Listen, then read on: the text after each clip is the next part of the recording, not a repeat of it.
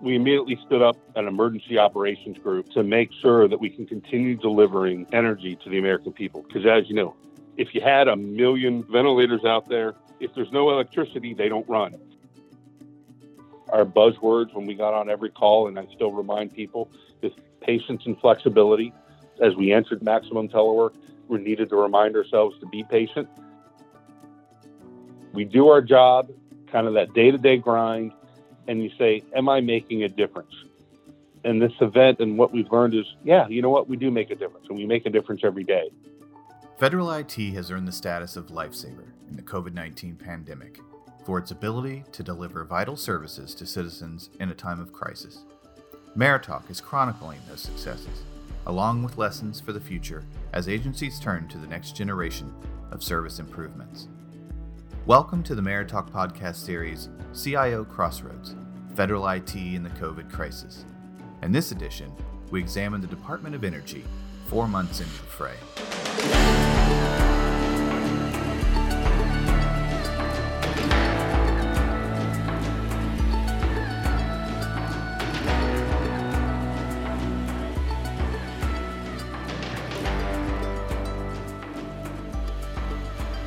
For an agency that traces its roots, in part, to the World War II Manhattan Project, it's no surprise that mission is paramount. What is less obvious about the Department of Energy is the vast scope of its work that touches the lives of every American, and holds the keys to technology advancements that can improve the lives of every future generation.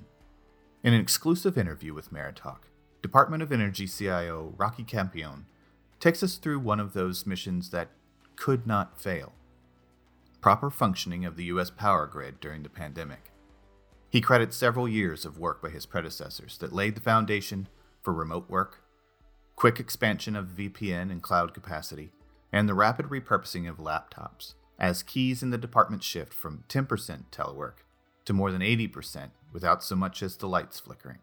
At the same time, the department's work on big data-driven cybersecurity improvement has continued, while the agency is providing supercomputing resources for the new COVID-19 High-Performance Computing Consortium that is the muscle behind coronavirus vaccine and treatment development.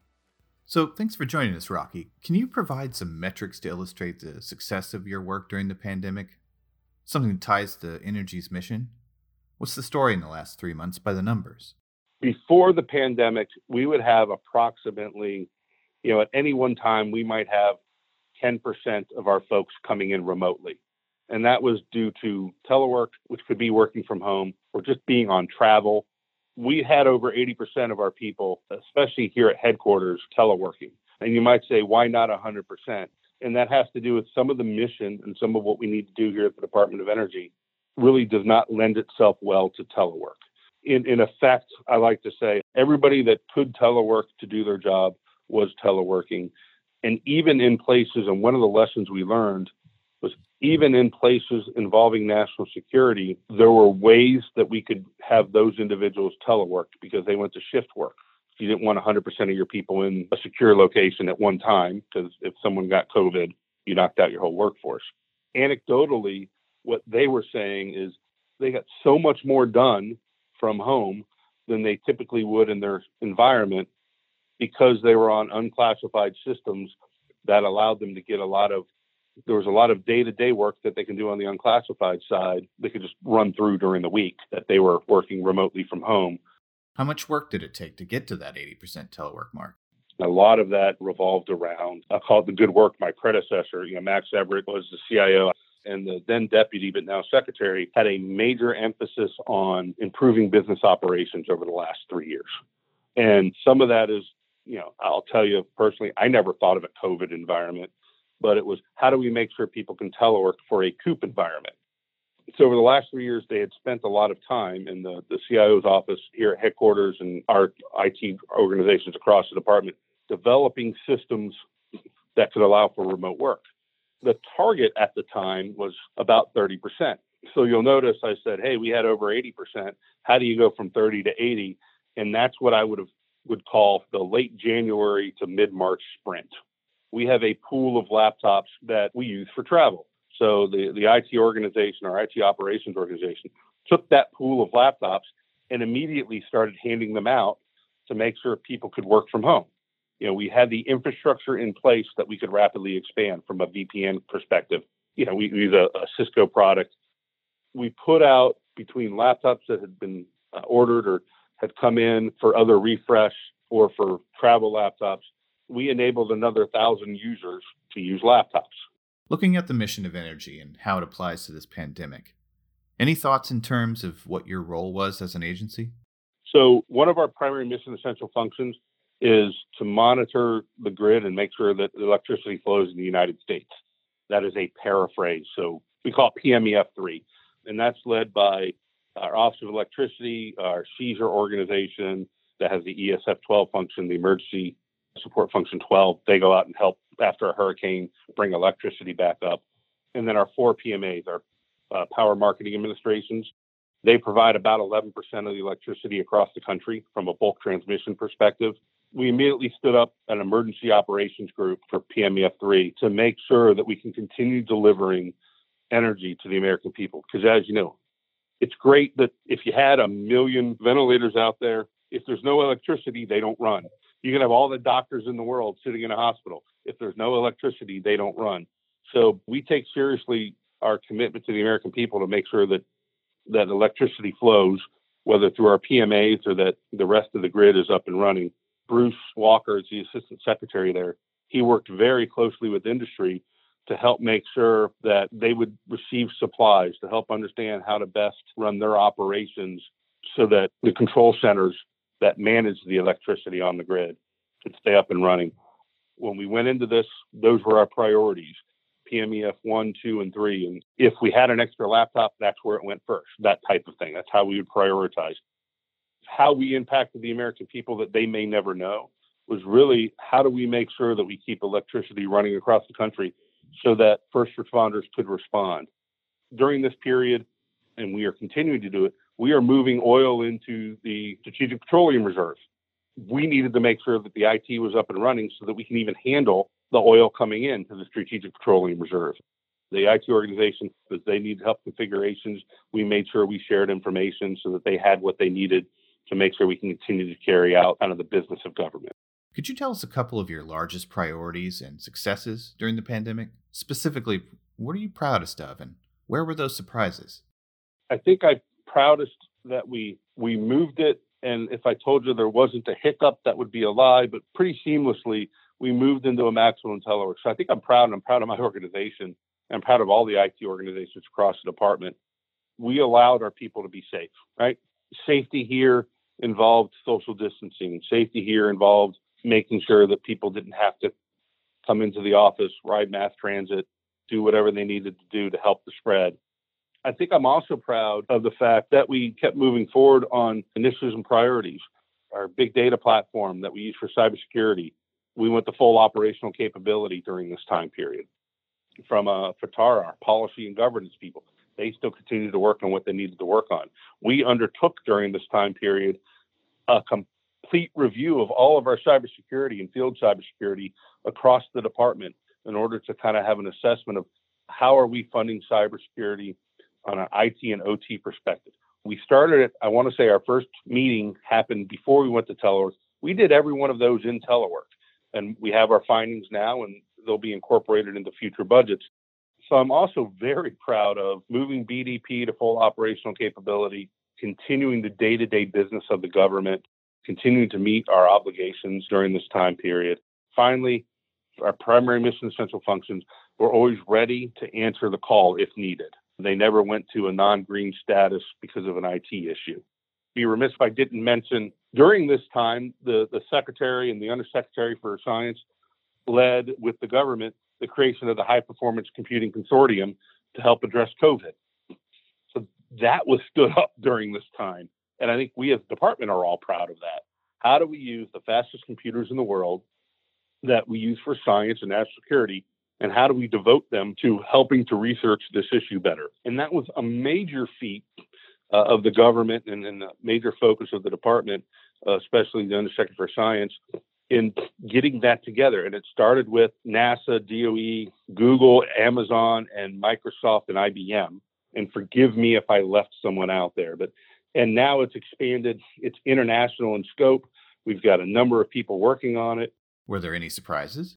Yeah, there were a couple. I think some surprises that I think we're seeing is how many people have now embraced telework. And this is anecdotal, but you're on a call, and anytime I'm on a call, I say with anybody in the organization, how's it working for you? What's happening? Can we do better? Are you getting your job done? And it doesn't matter if that's a secretary I'm having the conversation with, or one of our contractors, support contractors who's helping us out with something. I ask the question, and I'm surprised at how often they say, I never thought I'd like telework, but this is fantastic. I'm getting so much more done in this process. And that was surprising. What's been working really well from an IT systems perspective?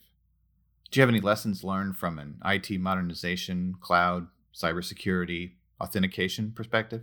I'd probably say are kind of pretty bread and butter, but our VPN capabilities, they just work. It's, again, anecdotally, but I see it every day. It's as if you don't leave the office. If you're logging in with a government-furnished laptop and you're logging in, it's as if you're at your desk. Maybe you don't have the monitor you have, but you have access to everything you need on that laptop because of how we do the VPN. That has absolutely worked the best.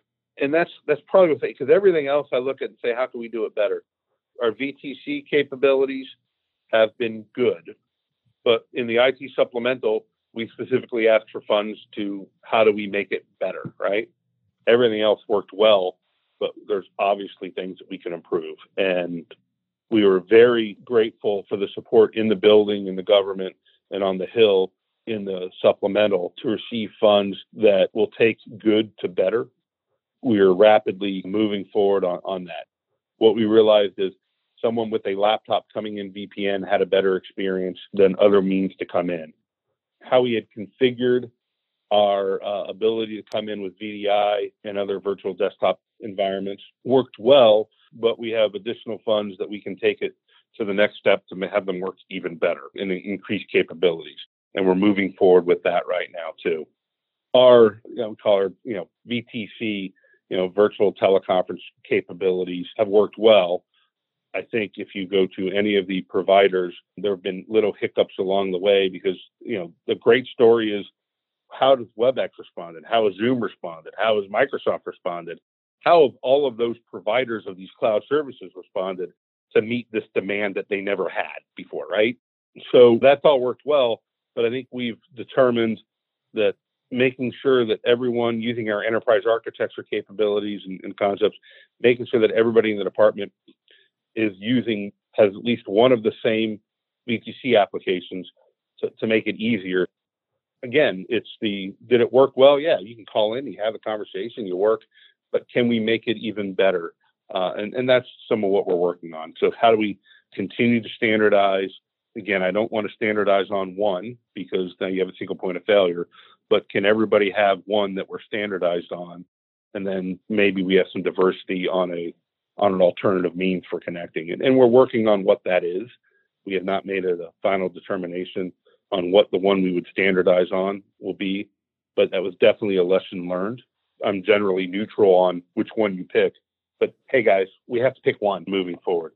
That's a lot of what we're focusing on is how do we take something good and make it better? What has the workforce feedback been? We did an internal survey where we sent a survey just to our federal employees saying, how has the telework environment worked for you? Can you get your job done? What's worked well, what hasn't worked well. And we did fairly well on that. The 5 was perfect. We were in the 4-point somethings, but there's a lot of lessons we can learn that can make it even better. And the secretary has already directed, we have a group called Enterprise Assessments in the department, has already directed that they started the review of what of our lessons learned. Immediately from the start, the secretary embraced the concept of let's learn lessons, going back to, hey, no one will ever be perfect in this world, but you can constantly take pride in solving problems, learning lessons, and moving forward, right? What's keeping you up at night when it comes to the magnified cyber vulnerabilities in the pandemic and other emerging threats in the COVID-19 world? Everything keeps me up at night. No, I think what keeps me up, and I won't talk about any specific threat, I'll talk about, cue the patriotic music, the culture of the American people and the culture of people who believe in public service and work in the government is we want to help and we want to be helpful. So what keeps me up is that culture can create some vulnerabilities from in a cyber perspective. People who are saying, "Oh my goodness, I need to help with this, so I need to click on that." It's the government employee or in our case the government employee, the M&O contractor, the government family of people who are in this business because we want to do the right thing, taking a shortcut because I think that they're doing the right thing, and that creates a vulnerability, and that keeps me up at night. And again, it's an interesting thing. The bad guys were out to get us before this started; they're out to get us now. There's a former CIO, Tom Pike, kind of one of my mentors, used to say, "The bad guys are bad, and they're getting badder, and the bad guys are always out to get you." What do you think is your greatest lesson learned since the pandemic began? And what advice would you give yourself if you could go back 3 months? I think one of the lessons learned, and it's one you shouldn't have to learn, but it's always great to relearn it, is prior planning prevents poor performance, right? The hard work and the dedication of the people over the last 3 years to create the infrastructure that allowed us to go to maximum telework, we weren't doing it for this event, but that it pays off. And it's a great reminder, and I constantly, when I talk to people, remind everyone, we do our job, kind of that day-to-day grind, and you say, am I making a difference? And this event and what we've learned is, yeah, you know what? We do make a difference, and we make a difference every day. And we need to constantly remind ourselves of that because you're in IT and you're constantly solving problems. Technology constantly changes. So the problem you solved and you thought you had it worked out is 2 years later, that's obsolescent. And you need to solve the problem again. From a very high level, it's that we learned is the work you do day to day matters. And you might not understand how it matters when you're doing it, but the fact that you've done it with excellence and the fact that you did it to your best of your ability, when push came to shove, it worked well. And that's a concept I know our senior leaders constantly, when you talk about one of the things that have been emphasized over the last 3 years is make the business operations better. And that's not flashy. And you're not putting out a press release on that. And that emphasis on that matters. We all know it, but it was great to kind of relearn it again. What advice would I have given myself 3 months ago is be calm, have more confidence in the work that you've done over the last 2 or 3 years. Understand you're not going to have all the answers. Our buzzwords when we got on every call, and I still remind people, is patience and flexibility. As we entered maximum telework, we needed to remind ourselves to be patient. Things may not work exactly how we expected them. You can't over communicate. The more you communicate with your team, the better off. That would be kind of the answer there. How would you grade the intergovernmental collaboration and cooperation during the pandemic? So I am in the Suzette Kent fan club. The leadership that she provided, especially moving into this, of having regular calls, even before we went to maximum telework, organizing regular calls so that agencies can say, hey, how are you preparing? How are you preparing? I know in one case, one agency tested something and determined that if they tweaked a firewall setting, they'd get better performance.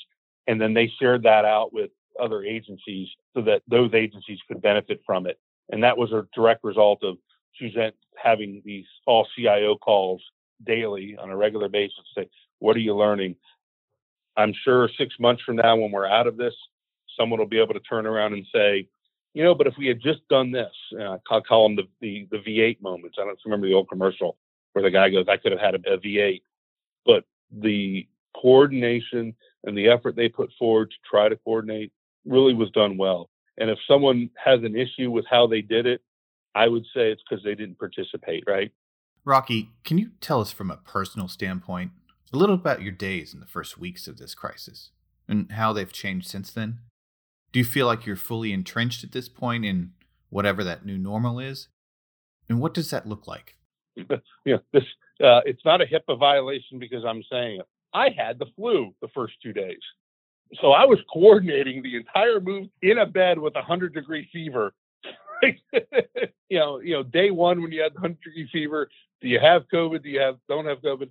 I'm quarantined in my room and I'm working remote, trying to make sure, all right, how are we doing here? How are we doing there? I'm on this call for coordination. And luckily I got in and I was tested positive for the flu. So I knew I had the flu. So when you talk about my first 2 days, I'll tell you what, I'm glad I had a great team around me. My principal deputy, Mark Nightinger, really helped out, along with Brian Long, who runs our op. Everyone really stepped up. It was 4:45 at night or in the afternoon, depending on where you are, with all of our IT leaders on the federal side across the complex. We do them once a week now because there's really nothing to talk about. And it's almost funny because hey, is there anything to share? Nope, everything's working. Okay, great. Let me know, what's going on. Now it's almost even morphed into hey, since we're all talking about this, make sure we're getting FY22 budget prep ready. We're now not even talking about what I call our maximum telework response. Do you have any stories from these past months that might be interesting to share?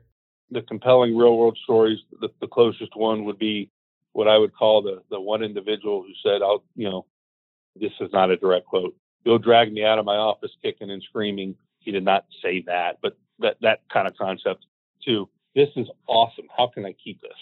Right. And I think that's compelling. I think it's compelling that we as an organization identified we can work in a secure fashion wherever we need to be. There are other things, it's funny, I haven't even talked about it. It's something I'm also proud of, and it's somewhat compelling. How we care for each other as individuals and our coworkers, the people that would call just to say, "Hey, how you doing?" Literally from the secretary on down. It's funny, 2 weeks into the maximum telework, we had scheduled a all hands meeting, and that's for our feds and contractors, basically 500 or 600 people across the complex all over the country. And the secretary called in and just said 3 or 4 simple sentences. One, the number one priority is health and safety of the people at the Department of Energy. And he wanted to make sure they heard it from him. And the second one is, I think the term he uses, we are the backbone that allows everybody to be safe. And he said, thank you to the organization. It was great for everyone to hear from our leadership that the work they do is important, but more importantly, that the most important thing is the health and safety of our folks. So along those lines, do you have any shout outs for folks at your team at Energy or across the government? Brian Long in our operations division. Thank you. I don't say that enough. The work that they've done over the last 3 years and the work they did going into maximum telework really allowed everybody to be safe. There's a gentleman, Mike Montoya, who's kind of the CIO for Western Area Power. The leadership that he showed out at WAPA, but even all of the folks at the PMAs, in how to operate and continue operations to make sure American people had bulk power. I'd have to give him a shout out. I'd be remiss if I didn't give a shout out to the secretary for immediately, and it's on our website and everything else, for immediately saying the health and well-being of our people is the number one priority. Because if you don't have that, we can't get our mission done. Director Fall, the director of the Office of Science, who really led the coordination of the department's COVID response. It has been fantastic to be able to work with him, even when he's picking up the phone to tell me how I could improve, or what information we needed 5 minutes ago that I'm still trying to get. We've had a gentleman, Ron Austin, and Sherry Davenport, that worked for me on the acquisition side, and our Chief Procurement Officer, John Batista. Intergovernment, Suzette Kent and her leadership and organization and what she's done to make sure we were all talking. We also had, from an intergovernment, I think I called out Renee Wynn earlier. I know she's retired now, but she was an active participant in those early calls of sharing information. One final question. Given that there won't be in-person conferences for the foreseeable future, and thinking about that need for collaboration, what do you think will be helpful for you in terms of staying in touch with the vendor community? It's something I've missed, that ability just to share ideas. I have attended a couple webinars. It's actually funny, because I'm not running around between meetings and there's some other things, I've actually had a little bit more time just to be a participant on a couple. Hey, we want to talk about zero trust. And I'm like, I want to learn about zero trust. I want to learn more. I'll go on and listen silently for kind of a half hour, and just kind of do that type of thing. There are things, again, there's been 2 or 3 run around zero trust, one around kind of digital transformation, with a couple others that I've just enjoyed going in and attending and listening and hearing about what other people are doing and how they're rolling something out. One was on TIC 3.0, which is another area I'm particularly interested in. It's tougher to have something like that that's directly related to how DOE is doing something Sometimes I'm more interested. How is somebody else doing something that I think I have a problem with or I'm interested in? That's a long-winded way of saying we're going to be doing virtual teleconferences. We're going to be doing virtual events, and our partner community should be working through the organizations that provide those services around the government. Today we've been talking with Department of Energy CIO Rocky Campion. Rocky, thanks for giving us a view from inside the department during the pandemic. We appreciate the time. I appreciate the opportunity to kind of tell the story, because I think we've got a pretty good story here at DOE. And thank you, listeners, for joining Meritalk's podcast series, CIO Crossroads, Federal IT in the COVID Crisis. We hope you'll continue to join us as we take a look at Federal IT's reaction to the crisis, the challenges faced along the way, and, ultimately, the success stories that have kept America rolling.